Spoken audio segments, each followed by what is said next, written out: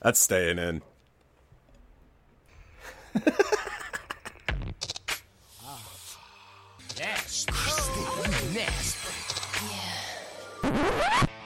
They were called nasties, and they were nasty. Some of the things that we've seen are so horrific. These films not only affect young people, but I believe they affect adults as well. An extravaganza of gory violence capable of depraving and corrupting those who watched it. I have never seen a video nasty. I wouldn't. I actually don't need to see what I know is in that film.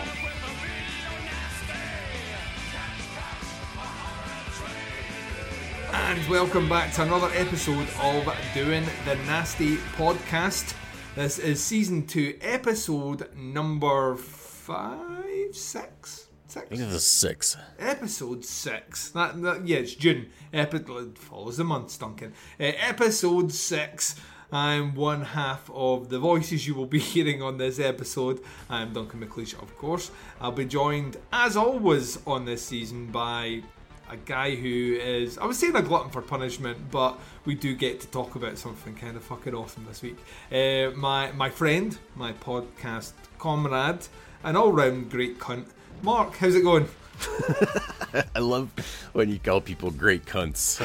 Like those, like almost our introduction, or there's something early there about calling all of us Midnight Horror Show boys a shower of cunts. Yep, shower of cunts. Yeah. And we're like, we need to get this guy on the show. This is gold. He has a turn of phrase that I'm unfamiliar with, but I like.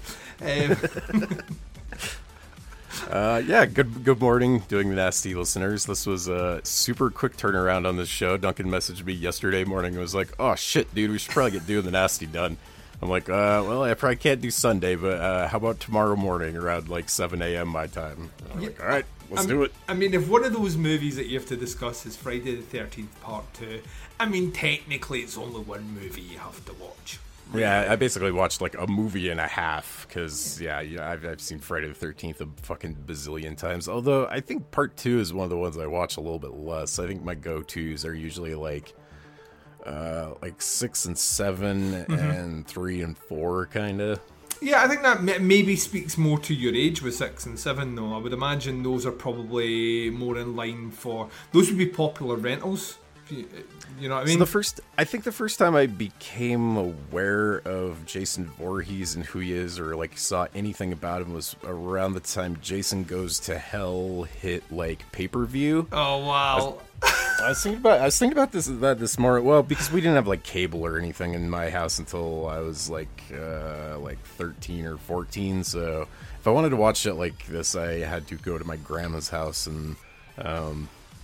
Yeah, by the time I was like 12 or 13-ish, I had just carte blanche to rent whatever I wanted at the video store, so I have a pretty distinct memory of renting Friday the 13th 1, 2, I think 3 and 4, and just watching them all in a weekend. But definitely a few years before that, like, yeah, when Jason Goes to Hell, I think it was just hitting pay-per-view. Do you remember... on cable and satellite, they used to have like a whole channel that just ran previews? Yes. I'm a fucking weirdo, and I used to like sit and watch those. I think I even have like some VHS tapes where I would just like record the trailers for stuff that like probably my parents weren't gonna let me watch. And again, I'd have to go to my grandma's and be like, come on, grandma, it's not that bad, and she'd let me watch it. But I think that was like roughly around when I first became aware of who Jason Voorhees was. And I also grew up with this kid named Kyle whose parents let him watch fucking anything from a very young age, that knew all about Jason and Freddy and Leatherface and knew the mythology and had seen all these movies a million times probably. So there was that. But yeah, I was at least a teenager by the time I actually started watching these movies. And yeah, these are... The Friday the 13th movies are like one of your basic food groups as far as horror goes. I think every horror fan goes back to these pretty frequently. Yeah, I mean, I've seen them so many times, it's not even worth trying to recount them. I mean, it's my go-to. It's my favourite franchise. He's my favourite horror character. And, like, unashamedly my favourite horror character. And as such... like when this finally came up on the list, and part 3 is also on the nasty list as well, so we will eventually get into that, and my complete contempt for Shelley as a character. But he does get the hockey mask, so that's not too bad. I'm very much looking forward to swinging into that for sure.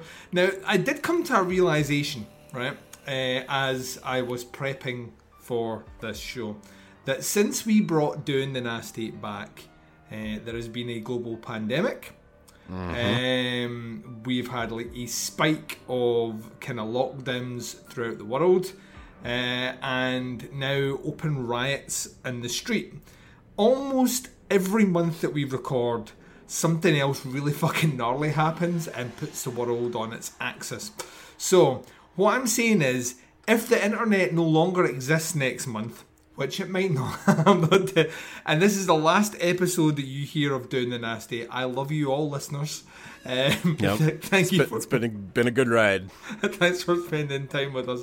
I was waiting for the next shoe to fall, honestly. On this episode we will be discussing Friday the 13th Part 2 from 1981 and The Nesting from 1981. That's right, a double bill for you. These movies could not be any more different if they tried, so I'm very much looking forward to getting into a bit of banter on that one. As always, we will intersperse throughout this episode some voices from the Video Nasties doc DVD. I can't remember who does the intros for these ones, so this could be quite interesting. It depends which voice you get. Some of them, as the listeners will now know, are a bit kind of cannot be arsed talking. They're just like, oh, this movie here. So glad you put a camera on me to talk on this DVD about this fucking great movie, which I don't really understand. But then you get like every now and again you like get an Alan Jones who is wonderfully over the top and campy about things, or a Kim Newman who looks like a magician from 1983. But he's paying homage to magicians from 54 who paid homage to magicians from 1922. So you see what I mean. If you ever want, just type in Kim Newman into Google, and when you see him, you will understand that this guy should be sawing a woman in half instead of reviewing movies. Although his reviewing style I fucking deeply love. So I don't know who does the intros for these ones, but you will hear them anyway. So I think we'll just get into this, because I think there's a lot more to discuss on one of the movies. We won't give away which one that one is. Than there is about the other one, which had some things happen in it, but dear God, was it like pulling teeth. So let's I will give you dealer's choice, Mark, on this one. Which movie do you want to discuss first, The Nesting or Friday the 13th Part 2?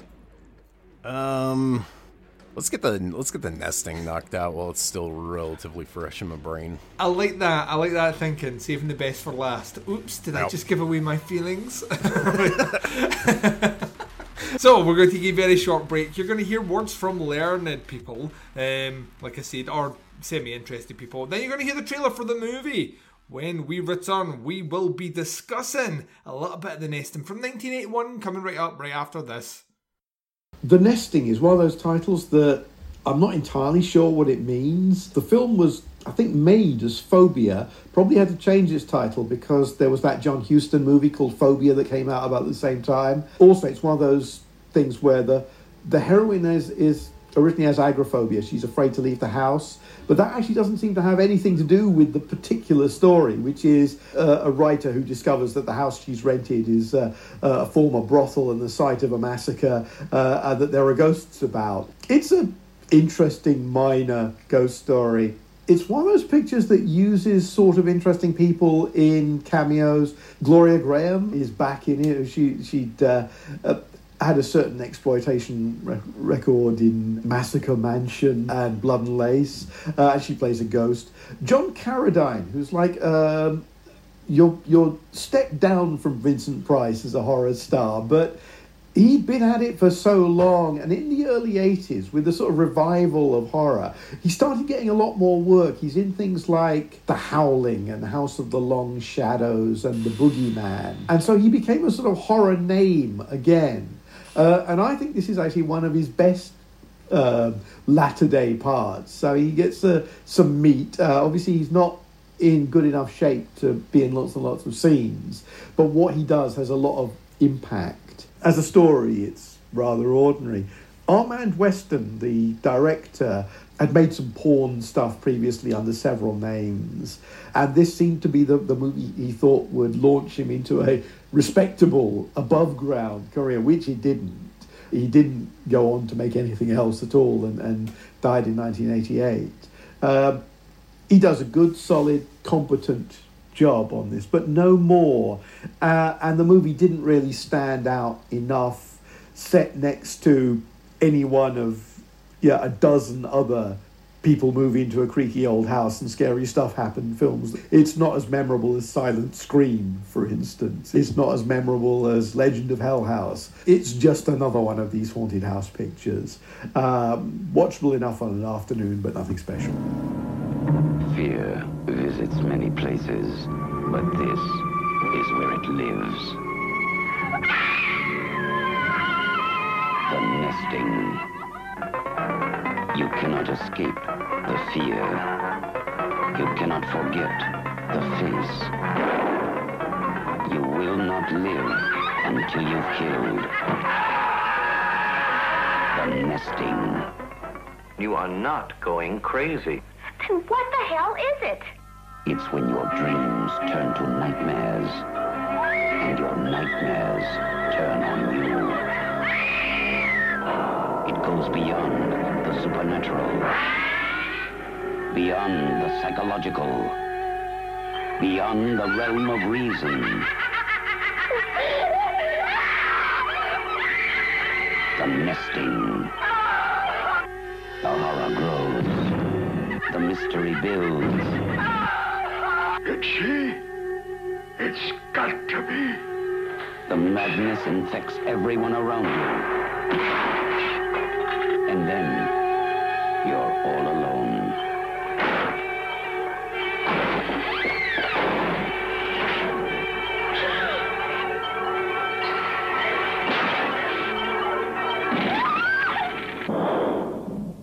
Just you and it.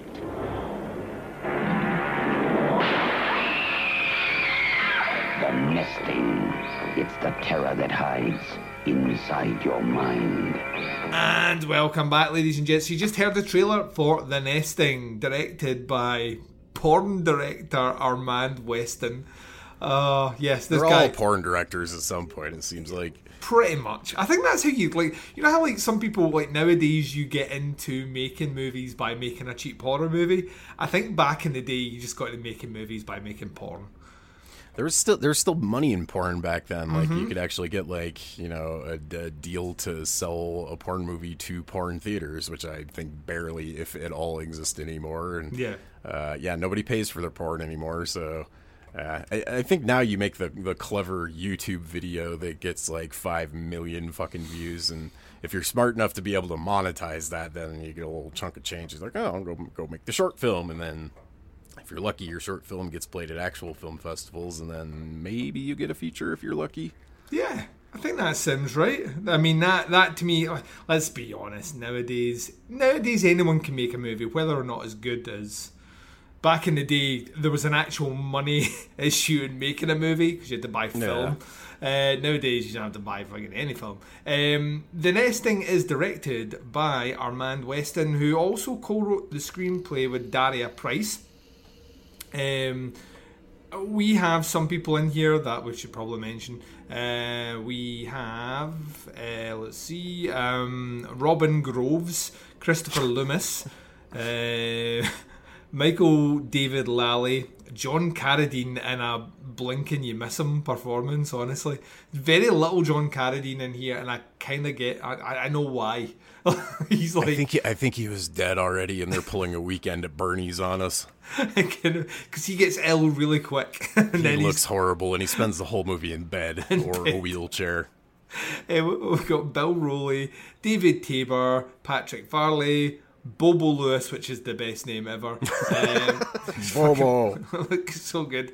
And June Berry. The synopsis for this one is listed on IMDb as: a writer suffering from agoraphobia rents an isolated house so she can concentrate on her writing. She doesn't know that the house is a former brothel, which feels like that should have been disclosed. But yeah, you never know. Real estaters, can I get an amen, anyone? And is inhabited by the ghosts of dead prostitutes. They're the worst ghosts because they charge you for the moaning. All these dead hookers are keeping me up at night. I want my deposit back. They're in the fucking walls. Yeah, right. I'd never heard of this movie before. I thought I had. In fact, I was almost 100% sure I had, and it was some sort of... Until you actually read the synopsis properly, which I didn't do when I read it last week. I just kind of blitzed over it. I thought it might have something to do with maybe potentially insects, and you can kind of see why from the writing on the cover, and the fact that the weapon on the front cover is also a giant sickle. So I thought corn, children of the corn, insects in the corn. My brain was following a pattern that kind of made sense. I still don't really get the title, The Nesting. Is that like... Maybe that's... like a phrase for like a where you lay with women of the night, I guess you'd say, or I don't get it. Maybe, I don't know. Maybe it's just a porn term. It's a leftover porn title. They already had the poster. They're like, whatever, let's just make a movie about dead hookers around this. I don't like, so yeah, like... So I knew very little about it, and I watched it, and I mean, a couple of things I want to get out of the way first, and then we can maybe delve into a bit more. This movie is almost an hour and 3/4 long, and feels double that length. This movie has some serious pacing issues. That's not to say that there aren't some interesting things that happen. They're just so few and far between until the absolute crazy batshit bonkers ending. There's a whole lot of road to toe to get to that point. The second thing is the musical score at times is really, really good, and then at other times feels like used clips from Columbo episodes never aired. It really, I don't know. Columbo gets a lot of mentions on this, but I feel we're fans. I just feel it does, man. It's like. Like the car pulls up, she gets at the car, and I'm like, what the fuck are we doing? And then the last thing is, this might have the most annoying boyfriend character in the history of cinema. Right? He's awful, and his name is Marcus, which further refines my opinion that almost every other either Mark or Marcus I've ever met in my life was a fucking tool or an asshole. Without fail, I've met two good dudes named Mark, and the boyfriend in this movie is not one of them. Oh, it's like it's the pithy one-liners. Everything's a one-liner, and none of them are funny. So funny. He thinks he's so fucking hilarious through the first third of this movie, and I knew 20 minutes into this movie, I'm like, this movie is about gaslighting. This is a movie about a woman who has a pretty serious mental illness, and none of the dudes in her life take her seriously. Yep, and you are 100% spot on. But for 1981, right, there are some interesting elements in this movie, specifically about the view of men on quote-unquote hysterical women. Yep. The way, the kind of the hierarchy of society is leveled that way, right down to a super condescending psychiatrist whose cure for agoraphobia is move to the country. I'm like, what? Buy a gigantic house that's isolated out in the middle of nowhere. Yeah, that'll cure your agoraphobia. And I was like, what the fuck?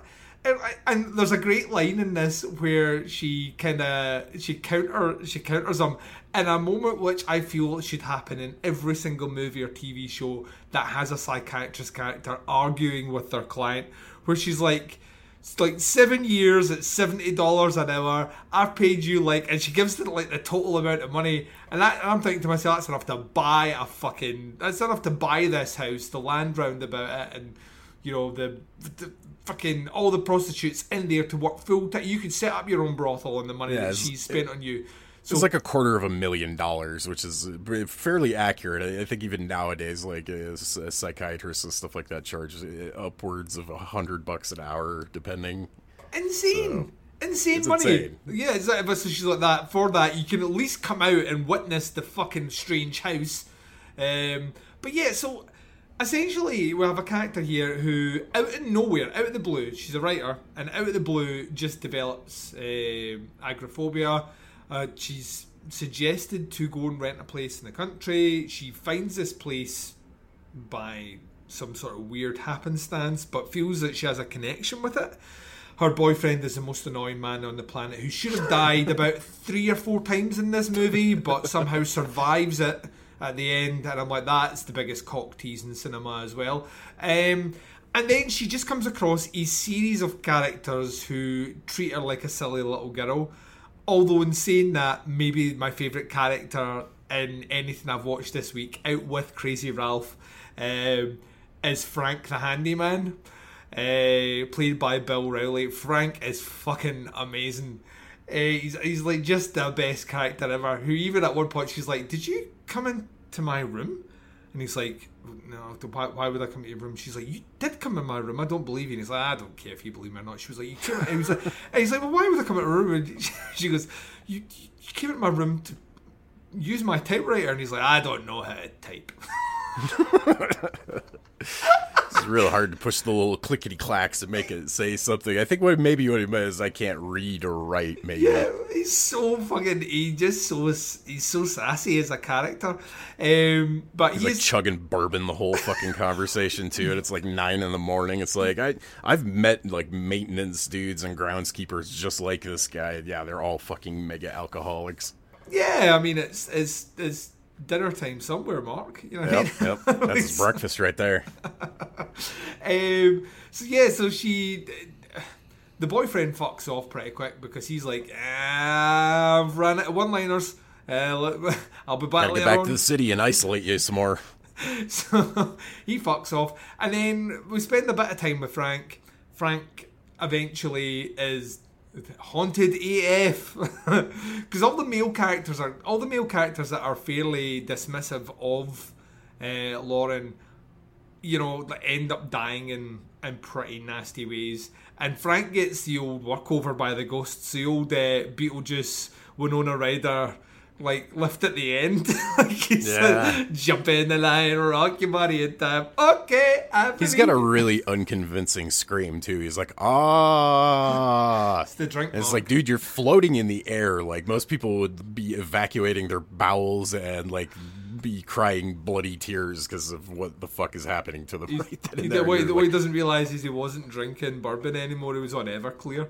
So he's fucked. But yeah, his death is actually one of my favourites, out with the horrible, like, run to the lake where he's running along and he clearly just jumps down a flight of stairs. Like, there's no, like, push or anything. He goes, oh! That was a great stunt. They edited it just right so that it's clearly a stunt man that does the actual, like, just, like, Superman jump down a flight of stairs. And it looked like it hurt like hell, and then, there's a cut and Frank stands up, basically. Yeah, I mean, those are wooden stairs and there's no padding. So, yeah, that's back in the day where a stuntman would do that, Mark. You just do it. They say, you know, you're going to get paid real well for this, and you just fucking go for it. Yeah, they just stand up, they walk it off. Unlike Frank, who ends up in the lake and then drowned by a sea of ghost hands.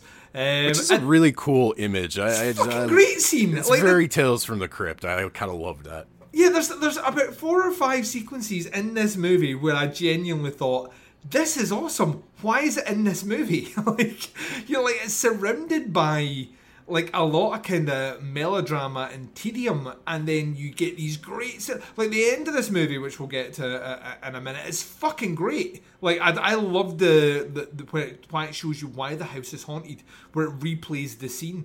It's brutal as fuck. But then we swap out the Frank character for Frank's weird friend, who thinks, did you laugh at his joke? Because I laughed a lot at his, I mean, I laughed to the point where I actually thought I was going to pee myself a little bit, where she's like, I'm Mrs. Cochrane, and he goes, Cochrane, where did it run to? And I swear to God, pee was going to come out on it. I had to pinch the top of my dick to stop it, for a good 5 minutes, howling with laughter. And I thought, this feels like even the boyfriend's been upstaged by the weird mechanic hillbilly dude. It's the fucking greatest joke ever, but he turns it to be a bit safe to say, nutty as a character. Yeah, this scene definitely, like, I laughed a little bit at the joke, but I was really, like, kind of distracted by how legitimately unhinged this guy looks. Like, he doesn't look like an actor. He looks like a fucking crazy guy that they just found. And, you know, like, they even tried, they do the slasher movie thing in Warner, like, you don't want to go up talking to that guy. He's not very nice. And sure enough, she shows up, and the conversation goes nowhere, and he turns into a fucking psychopath that wants to fucking kill her and tries to bite her fucking ear off like Mike Tyson. And I thought that, like, it's a weird scene because it feels like it's from a different movie. Like, it feels like it belongs in, like, Midnight or something. Yeah, but just a bit. It's so weird. And, like, so essentially, like, we're going to skip ahead a little bit. Like, there's more characters that come in and out of here, and then essentially we find out the crux of what is going on. The house that she has, weirdly, she has written about this house subconsciously, because she can never remember her dreams. She could never remember her dreams until she got to the house, and then she could remember her dreams, and that's like a key point here. She's like holding on to some sort of repressed memory and pain. But the house itself was a house of ill repute, housing ladies of the night. So it was a brothel. And during one pretty rowdy, I think is a word which doesn't quite encapsulate how bad this scene is, rowdy night, the men just decide to go a-killing. And this shows up towards the end, and one of my favourite sequences in the movie, because it's all done slow-mo, and you see like the prostitutes coming running out the rooms and stuff, and the men just gunning them down, and it's a deep, compared to the Columbo music we've had earlier, and Frank's inability to type, and the weird man trying to bite her ear, and the boyfriend's shitty one-liners, and the unhelpful psychiatrist. This scene is genuinely in here to show the trauma, the pain, and all the rest. It is very well done. It's a very well shot scene and choreographed, and it really works for me. But but then the movie kind of just gets even a little bit more bonkers, in that this is the first movie I can ever think of off the top of my head where like a ghost prostitute just sits down and chats to the character she's been haunting. Like, just chats. They just have a conversation. She's like, you know what I mean? Like J-horror that seems to happen every once in a while. Like the protagonist will have a conversation with just sit down and be like, so this is the plot. This is what happened to me. Kind of and you'll do the flashback, and kind of like this movie does to the massacre at the brothel, basically. But it happens sometimes in ghost stories. And yeah, I think more of it should happen, Mark. I think there should always... I think if you're haunting someone, there should be a dialogue. There should be a... It's a lot easier than, playing coy the whole movie. I mean, there wouldn't be a movie, because a lot of these, like, ghost movies is them figuring out what is causing the haunting and what the backstory is on it. And it's like... That's part of why it's just a lot of the time I don't really get down with the paranormal haunting ghost kind of movies, is because they're all very similar, and, like, You usually know going in that it's a haunted house kind of thing, so it's just like waiting for the protagonist to figure out what the fuck is going on for a lot of it, basically, which I didn't necessarily feel a whole lot of that in this movie, but usually that's kind of how I feel about them. That's the weird thing about The Nesting, is that we have this inquisitive author woman who you would think would want to start to put the pieces together, but she's very... It's not that what's happening in the house is not affecting her. It clearly is, but she's just very nonchalant about the whole thing. Like, especially after the psychiatrist dies. I thought that there needed to be an extra scene in there. Like that I thought that was also super. If you're like even a little bit afraid of heights, basically she like gets lured out onto like the top story of the house, onto the like super slanted roof, and the psychiatrist pulls up, and it looks like she's like getting ready to fucking jump, basically. So he gets up there and tries to save her, and gets knocked off because she like lets out a scream like as soon as he's like almost over there, and he falls down the roof and rolls onto a fucking spike like through his eyes. And it's gruesome and horrifying, and I think it's the first kill of the movie, basically.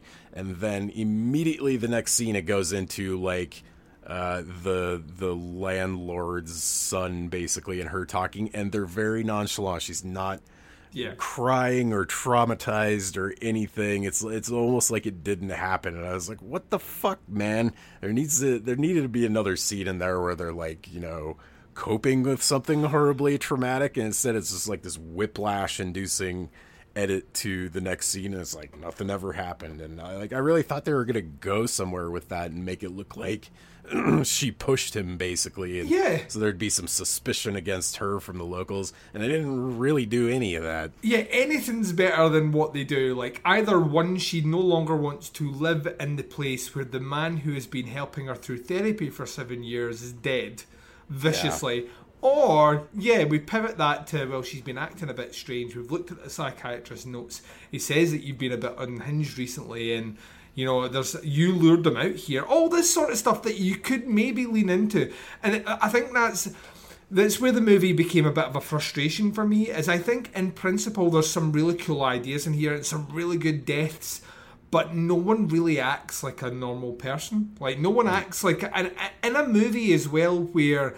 I think the premise of how men treat women, I think, is a really interesting thing, and we're getting a lot more cinema that tackles that nowadays, but back then it was so ahead of the curve. Although in the next episode we get to talk about a bit of female empowerment that I am 100% behind, and you'll see that when we get to the reveal of what movies are on the next episode. But in the case of this one, it kind of feels like the guys, and also not something I would expect from a porn director to take that sort of approach, you know what I mean? But it kind of feels like he's got about 2 or 3 really interesting ideas kind of jotted down, but just doesn't know how to execute them. So as a result, what you get is a lot of attention to the death in the movie, which is handled, like I said before, really, really well. Even the ending, which is abrupt AF, I kind of dug, because that's how haunted house movies tend to end. They end one way or another. You either realise your house has been built on top of an Indian burial ground, or the house burns down. It's one of the two. There's never the two shall meet, Mark. It's one or the other. Right.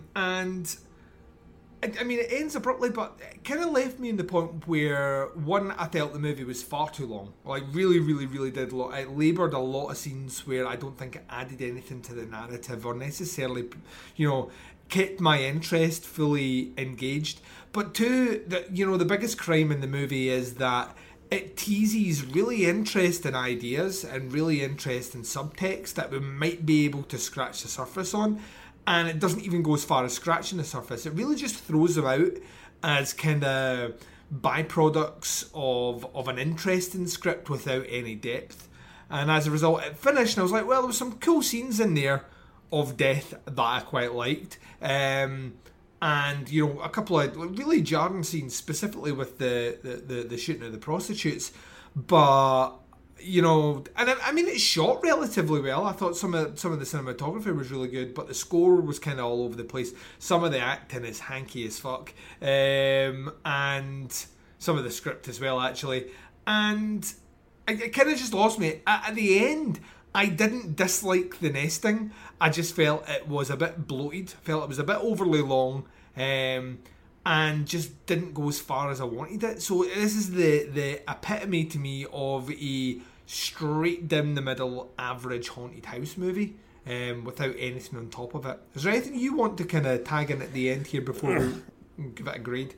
I think I like this a little bit better than you did. I was like honestly really surprised at how progressive this was, and like I said, I knew 20 minutes going into this that this is like kind of a pro-female like movie about a woman that, like, being treated like shit, but not like the other movies that we've seen on this list so far. This isn't the woman hating, like, torture a woman for 90 minutes kind of movie. This is actually kind of about something. And I don't think the agoraphobia stuff was done particularly well. Like I said, I think on the last episode, I think a lot better movie like about that subject is Citadel, from sometime in the 2000s. I think it's an Irish movie. Really good, and I think like the opening scene where she's like, I think going to work or something, and basically has a panic attack and runs back to her house was fucking comical more than anything. It really didn't like. It was just silly and didn't really.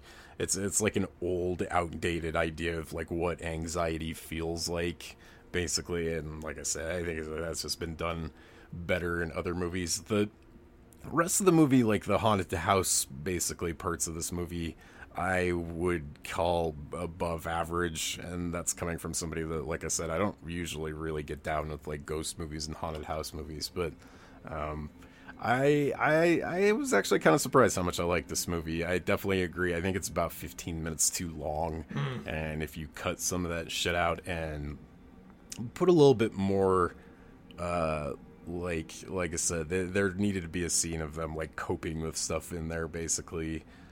If you cut out just like some of the weirder, like dumber bullshit in this movie and put in a couple of scenes that kind of make it seem a little bit more realistic, I think you'd kind of be onto something. And yeah, there's a lot of cool imagery in this. I really dug the scene where she's like, I think she's having a dream like at the beginning, and she's just standing mostly naked in front of one of those like mirrors where it's like 3 panels of mirrors, so you basically get like 3 images of her. Kind of, it felt very Giallo inspired a little bit. And definitely the ending is very I guess you'd say like European horror kind of. Totally. It's a proto fuck you ending, kind of like it's extremely abrupt and doesn't like spoon feed it to you, basically. So I think my immediate reaction to it was, what the fuck, that's it, it's over. But in hindsight, I kind of respect the balls on him for doing that, and like I would call this an above average, smarter than usual kind of ghost movie, especially for 1981. I think this is pretty ahead of its time. Yeah, this ending could be twinned with the ending of City of the Living Dead. It's just like the screen cracks on a scream and then falls apart, and you're like, what? It's like roll credits, and Fulci's just like just like laughing in the background. Yeah, I think we've done this movie justice. I would say Mark saved the day on this one. There is a surprisingly good copy of this up on YouTube. So go and check it out there. It's never been released in the UK, so it does have a Blu-ray release in the States, I believe. I can't remember who put it out. That's Blue Underground, I think. There you go. So it is available. You can check it out over there if you want to buy it, or just watch it on YouTube if you are so inclined. You know what we do, Mark? We do a bit of grading of such over here. We have different tiers of that grading. So we could have the old case dismissed, which means there's really nothing in here that would merit kind of a censor taking a second look at it, to be fair. We have a little bit of a slap on the wrist, which means, you did some stuff. I can see why the censors maybe looked at it, but ultimately it wasn't anything too egregious. We have community service. We're kind of starting to tread into kind of areas of wrong, shades of wrong, and then we have a bit of hard time, which is for those really nasty bad movies, which censors probably they had to go back to their homes and sit down with their families and have a stiff drink before being able to chat to them. How was your day, honey? I saw the most horrible thing. I saw one man eat another man's dick. So, you know what I mean? That sort of thing. So where do you come in on the nest then?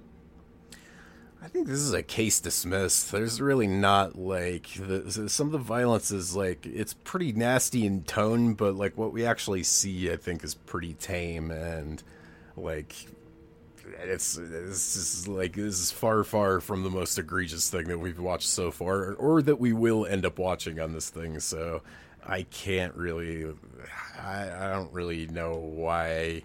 I guess maybe for 81 this was pretty shocking, but like definitely by today's standards this thing is tame as fuck. So I think this is a case dismissed.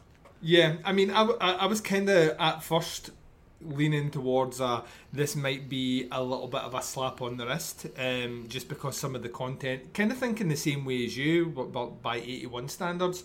And then I watched Friday the 13th Part 2 and I was like, oh no, this is vicious, right? So So yeah, I mean, I'm with you. This is a case dismissed. Like we've said, if there's anything in here we've talked about that kind of springs a bit of interest, the only thing I would say as a warning going into it is it does feel overly long, and it to be honest, it probably is. But yeah, it's worth checking out to tick off your list anyway. It's a movie I had literally never heard anyone talking about, didn't know anything about it, watched it, and surprised it held up as well as it did with its warts and all. Right, we are going to take a very short break. You're going to hear more learned people speak about Friday the 13th Part 2, and if they don't say nice things about it, I will track them down and rape them. With something nasty, I can't think of what. But yeah, I'm gonna find out who they are and get them put on the right path. Because you know what it's like. Some of these academics have a whole lot of Jason hate, and I never quite got it. Never quite got it. He's a poor little boy here with a sack for a head. Gelfie's fucking back. And his mum's head in a fridge. Right, so we are going to take a short break anyway. When we come back, it's time to finally get around to chatting about Friday the 13th Part 2 from 1981. We'll be right back right after this. One of the quickest arriving sequels in history is Friday the 13th Part 2. It came within a year of release of the original one. Originally, producer Sean S. Cunningham wanted unrelated sequels in the mode of Halloween 3 Season of the Witch later on, a separate story. But when he realised that everyone was reacting to the ending of Friday the 13th with Jason, he knew he had to follow that character. The original script, indeed, was called Jason. Jason was originally played by Warrington Gillette, but he couldn't hack the stunts, and so an ex-cop, Steve Dash, took over. That's the reason why the bag's on his head, so you couldn't actually differentiate between the two. Now, Tom Savini, who did the wonderful makeup effects for the original, didn't like the idea of using Jason as the sequel character, and he was off doing the burning anyway. So Carl Fullerton took over. And it's interesting that everything that Carl Fullerton mainly did was cut by the MPAA in America because it was considered too strong. In fact, Friday the 13th Part 2 suffered because of the success of Friday the 13th.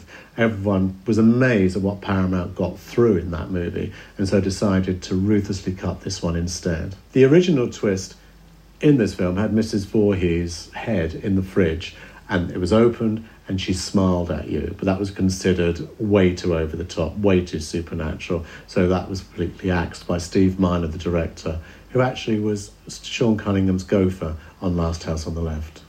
And by the way, John Fury, who plays the character Paul Holt, Jason's out there, was actually born on Friday the 13th.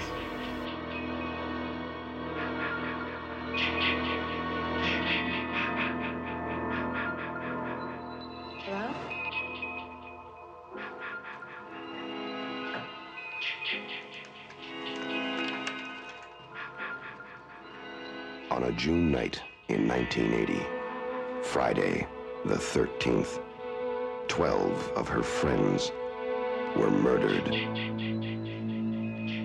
Why should Friday the 13th, 1981 be any different?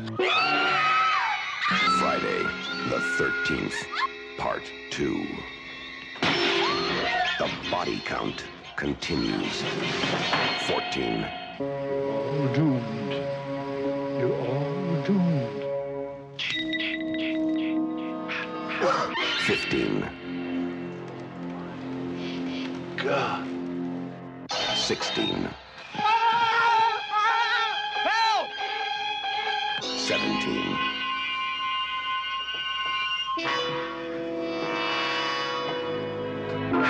18.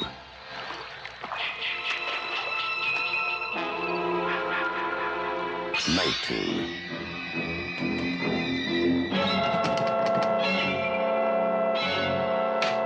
20.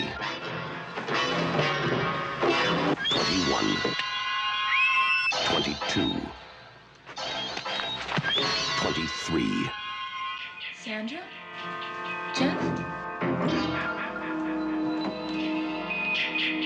The day you count on for terror is not over.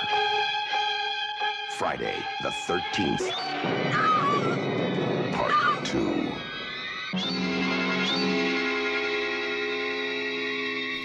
And welcome back, ladies and gents. So, we are doing Friday the 13th Part 2. You just heard the trailer. This one's directed by Steve Miner, who is all over the fucking place. Steve Miner's one of these guys that it's only when you realise how long his career has actually been and how many movies this guy has actually fucking put out that you have seen, and chances are that you like, that it becomes like bizarre. Like, to this man's credits, you've got Part 2 and Part 3 of Friday the 13th. You've got House, which I deeply, deeply love, from 85. 89 they did Warlock. I mean, so bit of Julian Sands flying about the place with his campy English accent.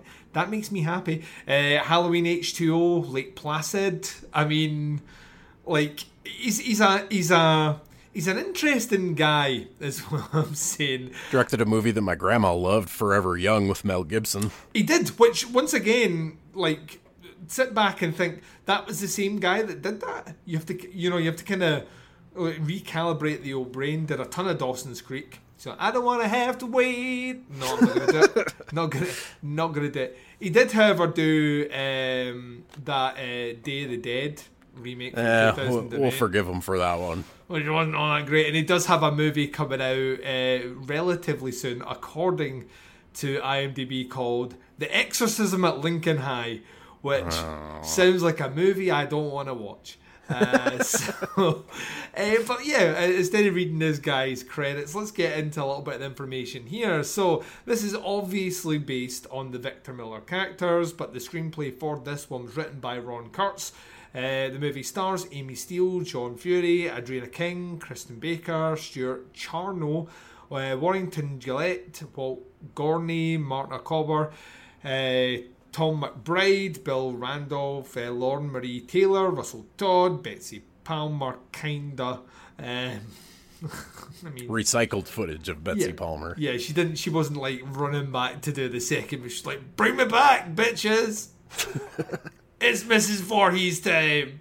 And when I said that, I just imagined her as like a Power Ranger, like being assembled from different dinosaurs. And that just I was thinking of professional wrestler, and she was about to give the Undertaker the chair to the fucking dome. The synopsis for this one is: Mrs. Voorhees is dead. Spoiler alert. And Camp Crystal Lake is shut down.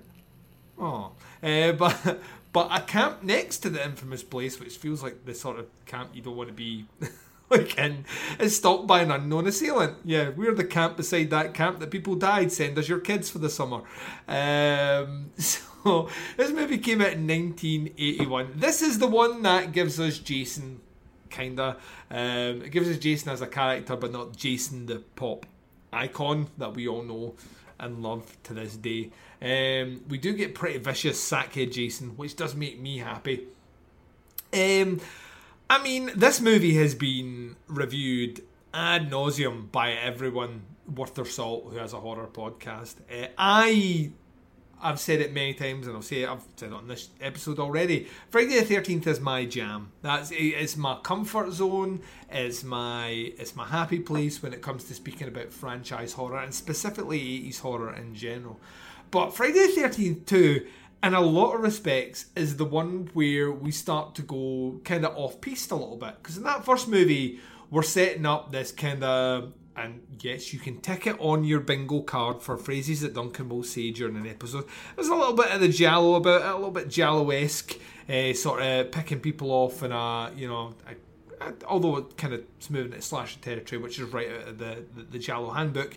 It's the kind of giallo killer. We're only seeing the hands, the POV aspect. The killings are kind of brutal, and it's kind of moving that way for sure. Plus, I mean, this has a death directly out of a Bava movie, so that also helps. Everything's shot very tight too. Like, there's not a lot of like big wide shots of stuff. Nothing There's like lots that, and lots yeah. of close-ups and lots of like quick editing. So I think definitely they borrowed that from Giallo. Yeah, I mean, this to me is we're taking things again in an aspect, because this movie almost, because it's the sequel, it kind of resets the barometer a little bit. So there's a lot of deaths happening in the first part of this movie where we don't see the killer. Now we are kind of in that point where we're like, who is the killer? Unless you try to put your head in the mindset of this one here, it is not explicit or even implicitly laid out at the start of this episode that it's Jason that's doing the killings either. It's just someone is killing these camp counselors in or around an area where someone was killing camp counselors. So it kind of resets things, and then very, very quickly starts to transition to the Jason reveal, which I kind of love. It also kind of should have some things working against it. So it doesn't have Savini on special effects. Savini went off to do the burning instead of this, and I do love the burning. And the burning actually did make it on the bigger video nasty list. Right. So but because you can tell, because it's much more fucking gory and vicious than this one. However, some of the kills in Friday the 13th Part 2 are some of my favourites. Like the machete to the eye, into the face of the guy in the wheelchair. Yep, the other Mark. That's the only similarity between these two movies. They both have a guy named Mark. See, this Mark is okay. I'm okay with who I call, probably rather insensitively, wheelchair Mark. He's all right. He's just trying to get laid, and he's not even being a jerk about it. This chick is coming on to him fucking crazy and wants to see what's working, what equipment's working below the waist. I think she asks him at some fucking point. Yes, Jesus. Which I mean, I mean, it was a different time, Mark. It was a time where you could say, "Show me your dick," and people just showed you their dick. My mom warned me against girls like that. But there's a whole host of likable. This is what I love about a lot of the Friday, not all of them, but a lot of the Friday the 13th movies is I like a lot of the characters in these movies. You know what I mean? I really do. I can't necessarily identify with them because I grew up in a different part of the world, but I enjoy spending time with them, and some of the characters die in ways which genuinely make me a bit he didn't deserve, or she didn't deserve that. There are other characters in here, there's a proclivity in the series to introduce characters who are quote-unquote funny, and they're not. There's the other shared DNA with the nesting, is one-liner characters who are not fucking funny. Get them. When do we get the stoner characters? Is that part 3, the one the chick and the guy that looks suspiciously like Cheech Marin? I think that's either 3 or 4, and that's their only purpose is to make weed jokes throughout. Yeah, and then we get characters like that all the way right through the rest of the franchise, because we have to have weed, which I imagine someone is going to take as a sample and put out there. Duncan's pro weed. Listen to him. Such a reefer head. I don't even know the terminology that speaks to my background. Yeah, drugs, man. Reefer head. I don't know what reefers. Look at Big Bob Marley sitting over there with his podcast. It's I talking about Friday the 13th, two-part man. But we've got I mean, the setup to this movie is almost identical, right, to the first one. It's just the same. It's the same idea. It's camp counselors being killed off. To be honest, that's most of the movies. But it's camp counselors being built off. But what we're getting here is a bit extra on top of this one. So the previous survivor dies at the start. She dies because she chopped Mama Voorhees' head off, and Jason just decided to put it in her fridge, which I fucking love. One day that's iconic. One day I want to open my fridge and just see a severed head that shouldn't be there, Mark. And you're like, what the fuck is going on? And then we kind of swing back into familiar territory. Crazy Ralph is here, which makes me happy. Crazy Ralph sadly doesn't make it out this movie, which doesn't make me happy. And as once was pointed out to me by long time co-host of my show, my main show, Podcast Under the Stairs, the Baz, that is kind of ironic that a man who would spend most of his time hiding in people's pantries would die in a pantry.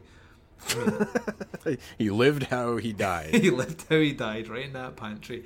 But there's a lot of this place is fucking doomed, it's cursed. Also, it's ticking off all the beats, except what we're doing now is we're kind of setting out the Jason character. Now, you could argue once again, though, that when this movie finishes, it kind of wraps everything back up, because we end on another dream sequence, which, is here nor there realistically. And I imagine if this movie had performed poorly, we might not have got a part 3. I mean, that's really, because it still isn't the massive fucking institution that it became. Right. So, I mean, it follows all those through. What I think it does really, really well, though, is I think the deaths are inventive and quite nasty, and at times quite a bit mean-spirited.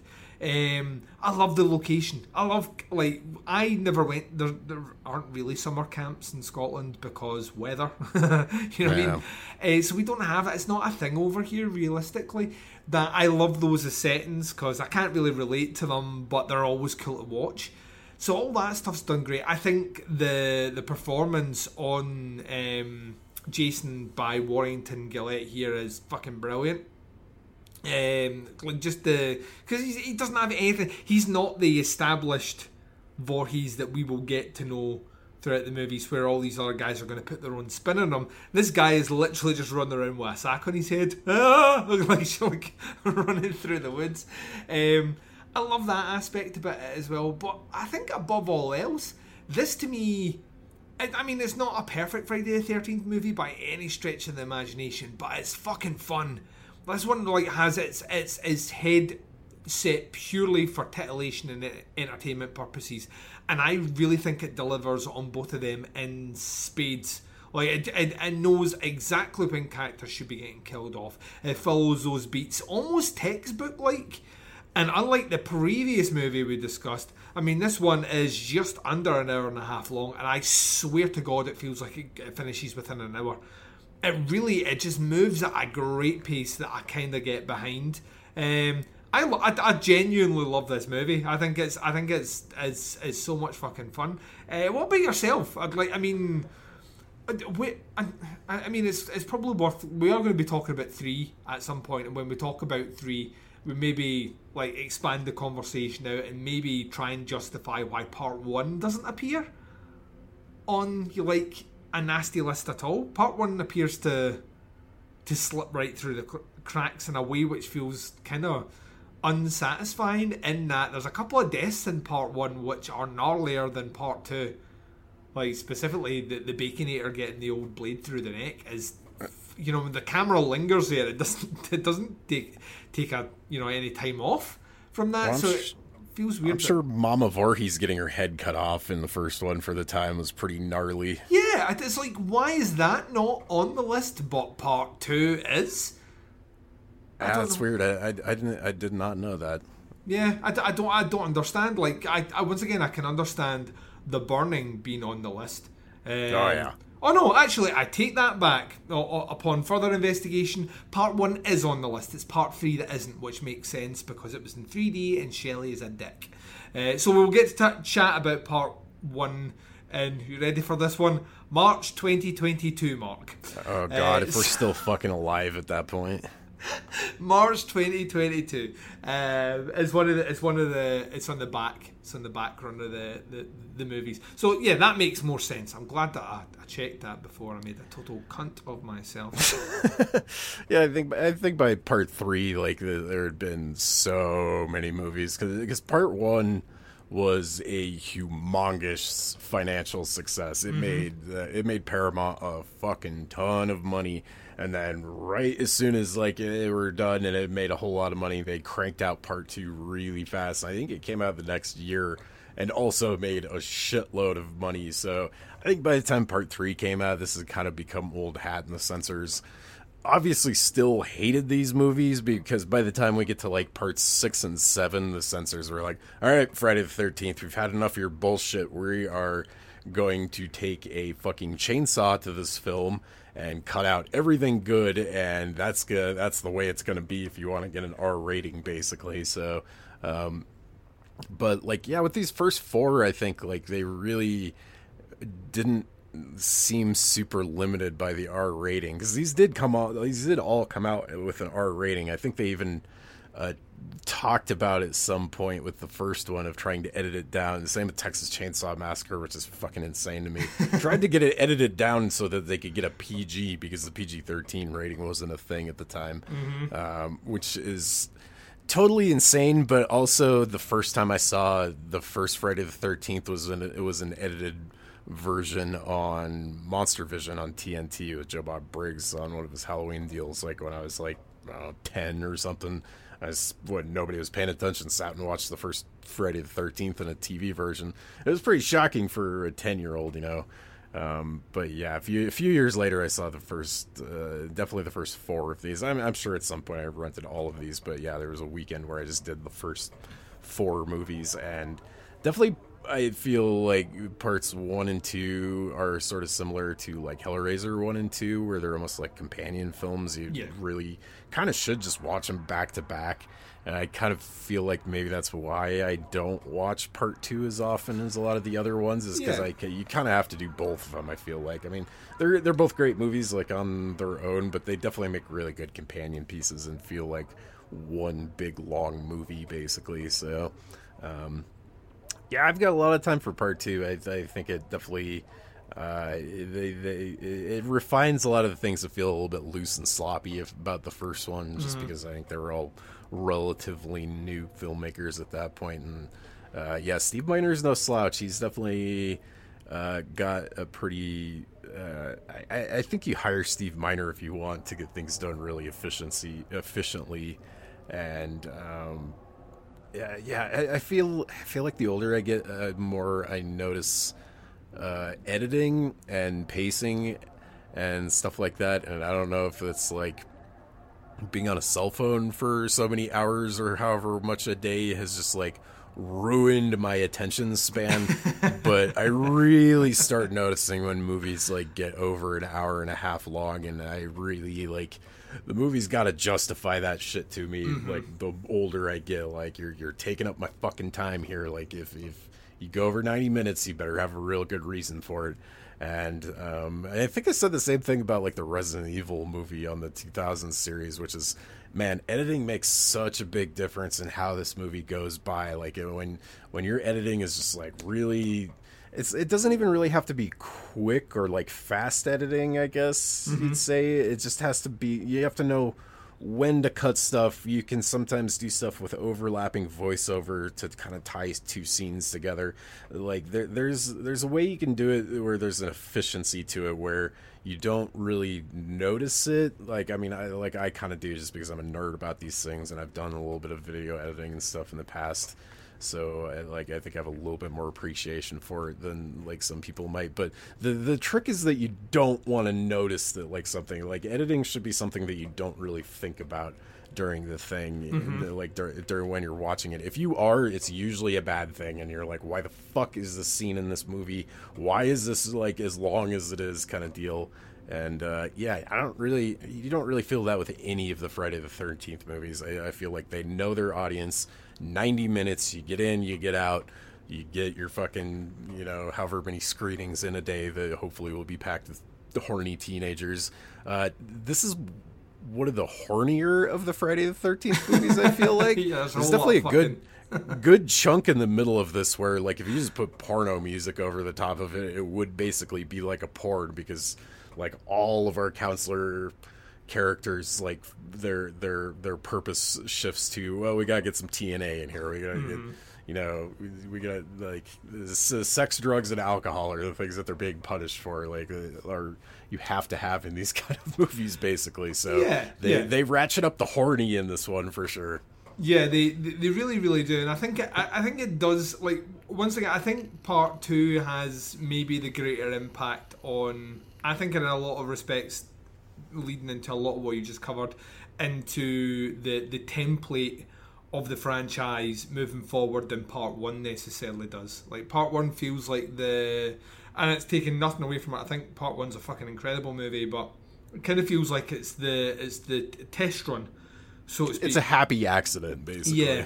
Yeah, which spawns, once again by accident, a character who would go on and become, one of the biggest icons in horror history.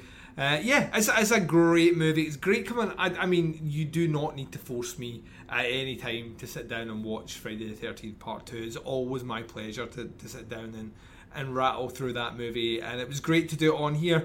When it comes to, like, once again, I mean, I mean, I'll give this one a slap on the wrists, mostly because some of the deaths are a bit gnarlier, but there's nothing in this movie that equates to something I would consider being like a community service punishable sort of criminal record inducing event. Nah. You know what I mean? It definitely has the kills and the spills and the thrills, because I'm rhyming now. But it doesn't have any... There's nothing in here, that egregious word that I think I lean into. There's no, like, Jason rapes someone for no, because we're just going to put that in to mortify people or whatnot. The franchise as a whole weirdly never needs to do that, which I love about it. It just understands that what its audience primarily wants to see is, like you said before, a bit of TNA, a bit of teenagers doing things they probably shouldn't and their parents would not be happy with, and then Jason stalking them. And that's the formula. And that's why it always perplexes me that, people really think that,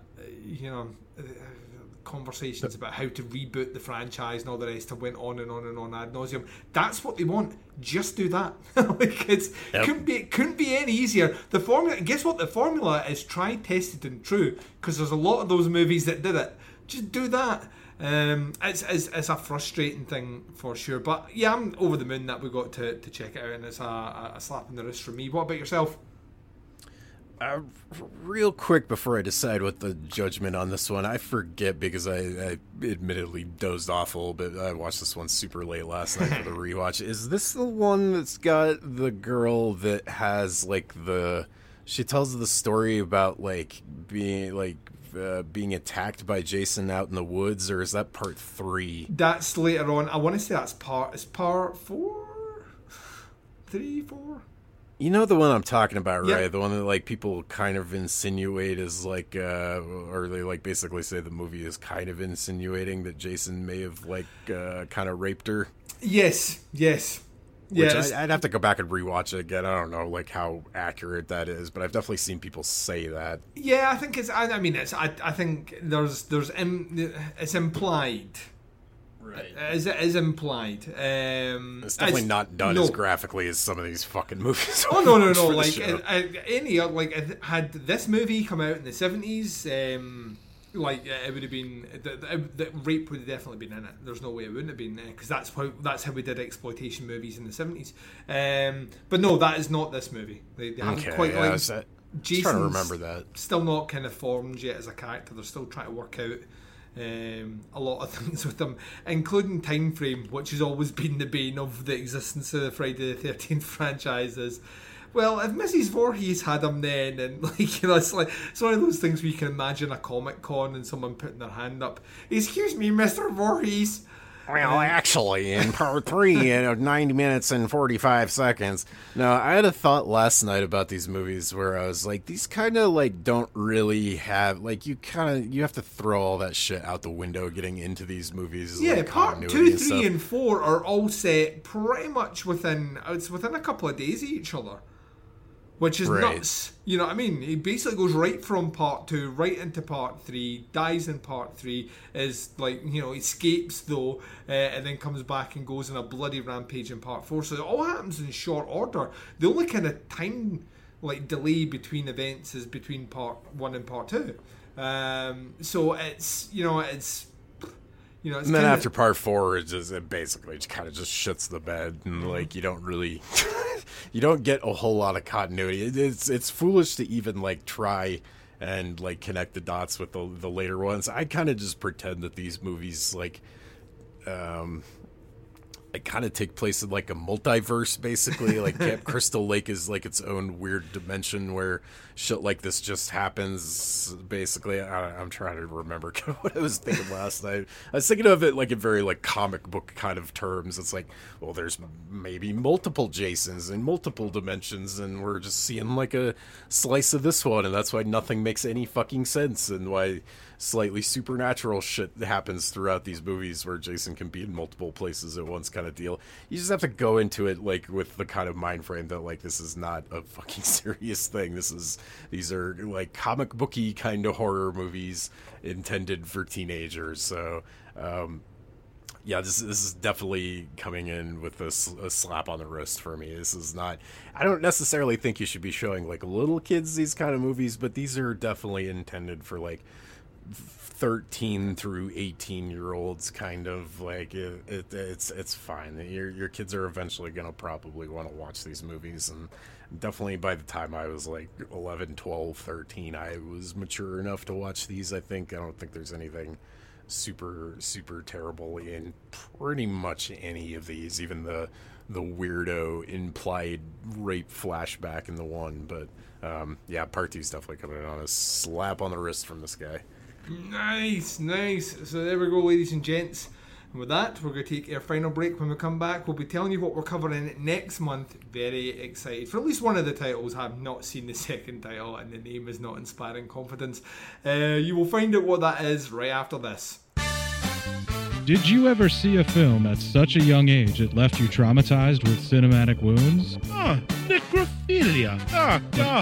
It's a dead issue, man. Don't push it. Cinema Psyops is a weekly podcast documenting an ongoing experiment on the mind of an unwilling test subject.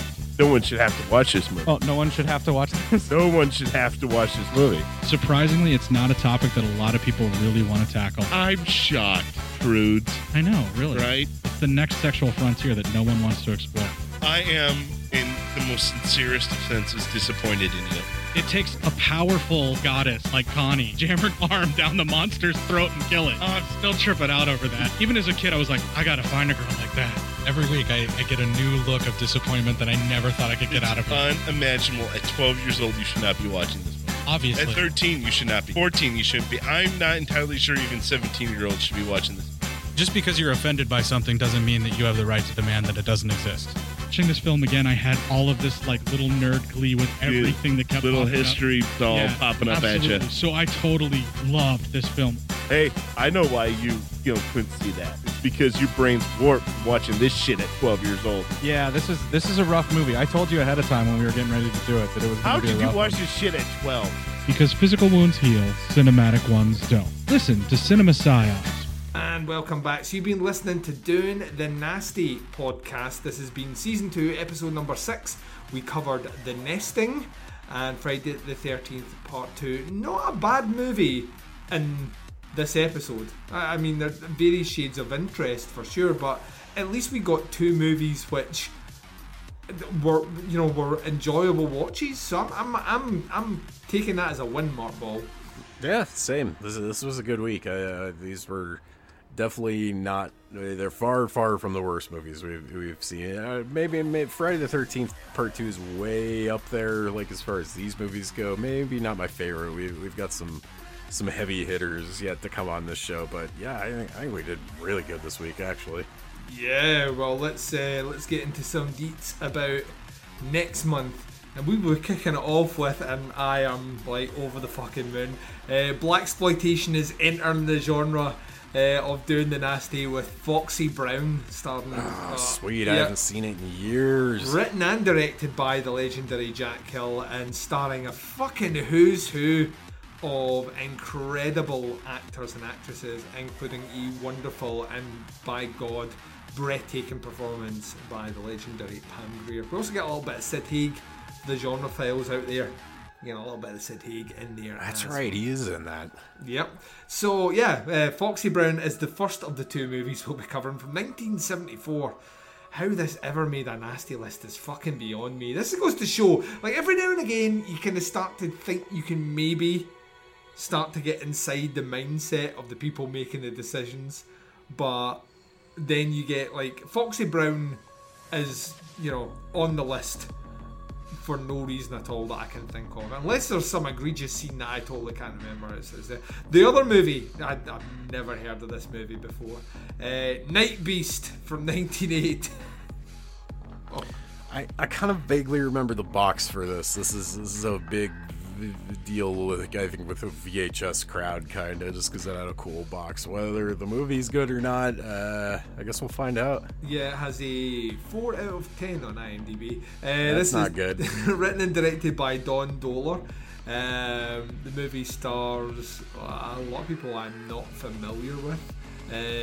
But yeah, so Night Beast, the synopsis for this one: a creature from outer space crash lands in a small town and starts killing people. So there you go, right to the point. Oh no, I think I do remember this. The creature looks like Rawhead Rex on the cover artwork, by the way. Yeah, we might be in trouble in July. Well, at least with Foxy Brown, you have a voluptuous black vigilante takes a job as a high-class prostitute in order to get revenge on the mobsters who murdered her boyfriend.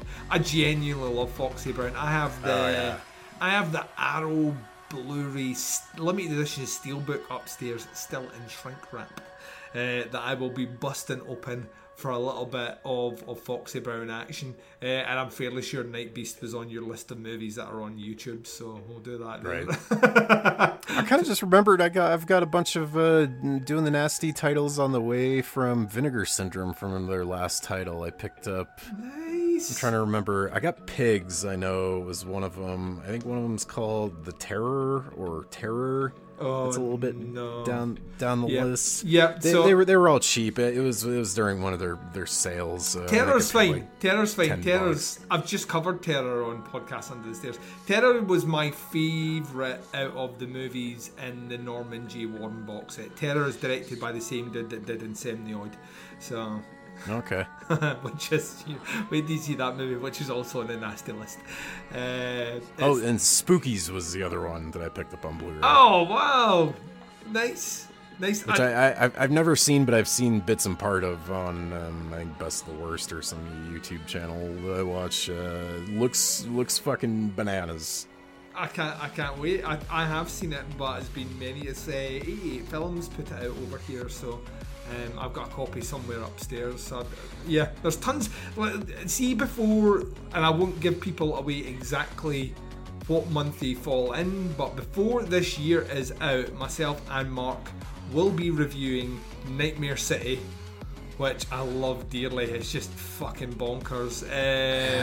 Yep. Prom Night, The Prowler, and Deep Red before this year is out. So there is some really good ones in here, and with every one of those, we have a movie like The Erotic Rites of Frankenstein. So yeah. So you gotta take the good with the bad. It's all about Pigs is in the first year though, so if you got that one in, that's a good thing. We're not covering that till a little bit later in the year, but yeah, so tons of things still to come. But next month we will be doing Foxy Brown and Night Beast, so make sure you get them watched ahead of next month's episode coming late July. Mark, as always, you do a ton of really cool stuff. Where can people check out that stuff? Find me on the Instagrams. I'm trying to get 2,000 followers by the end of the year. I think I'm up to like 1,180 or something, so I got a ways to go. I post action figure photography and stop motion, pictures of my cat, pictures of my garden, records and Blu-rays and shit that I buy, all that crap on the Instagrams. I've been doing pretty good keeping up with the Letterboxd, especially for the summer series over on the Teapots. I think that's just fancy Space Mark on the Letterboxd. Definitely keep an eye out on the Teapots main feed, because the summer series, we've already got one of the episodes that I'm on recorded, and I think the next one's going to be here in the next couple weeks or so. A ton of fucking work went into those, and that's pretty much like usually at the beginning of the Doing the Nasty shows we talk about what we've been watching. We didn't do that this episode because literally every fucking movie I've watched for like the last like month or so has been for the summer series, and I'm not even done yet. Like if we're gonna be recording the second episode here pretty quick, like maybe next fucking weekend, I need to get cracking and get a couple more of those watched so that I could be thoroughly prepared. So definitely if you aren't already, which I can't imagine you aren't, go subscribe to the main Teapots feed and keep an eye out for the summer series, which should be coming out here in the next about 2 months or so. Nice. Lot of work went into that, so definitely please go check that out. Excellente. Right, we are going to take our leave of you. Hopefully you've enjoyed this episode. Doing the Nasty will return in 1 month's time with Foxy Brown and Night Beast. But until then, take care of yourselves, and we'll speak to you all next time.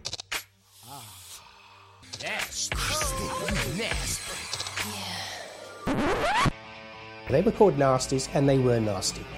Some of the things that we've seen are so horrific. These films not only affect young people, but I believe they affect adults as well. An extravaganza of gory violence capable of depraving and corrupting those who watched it. I have never seen a video, mister. I wouldn't. I actually don't need to see what I know is in that film.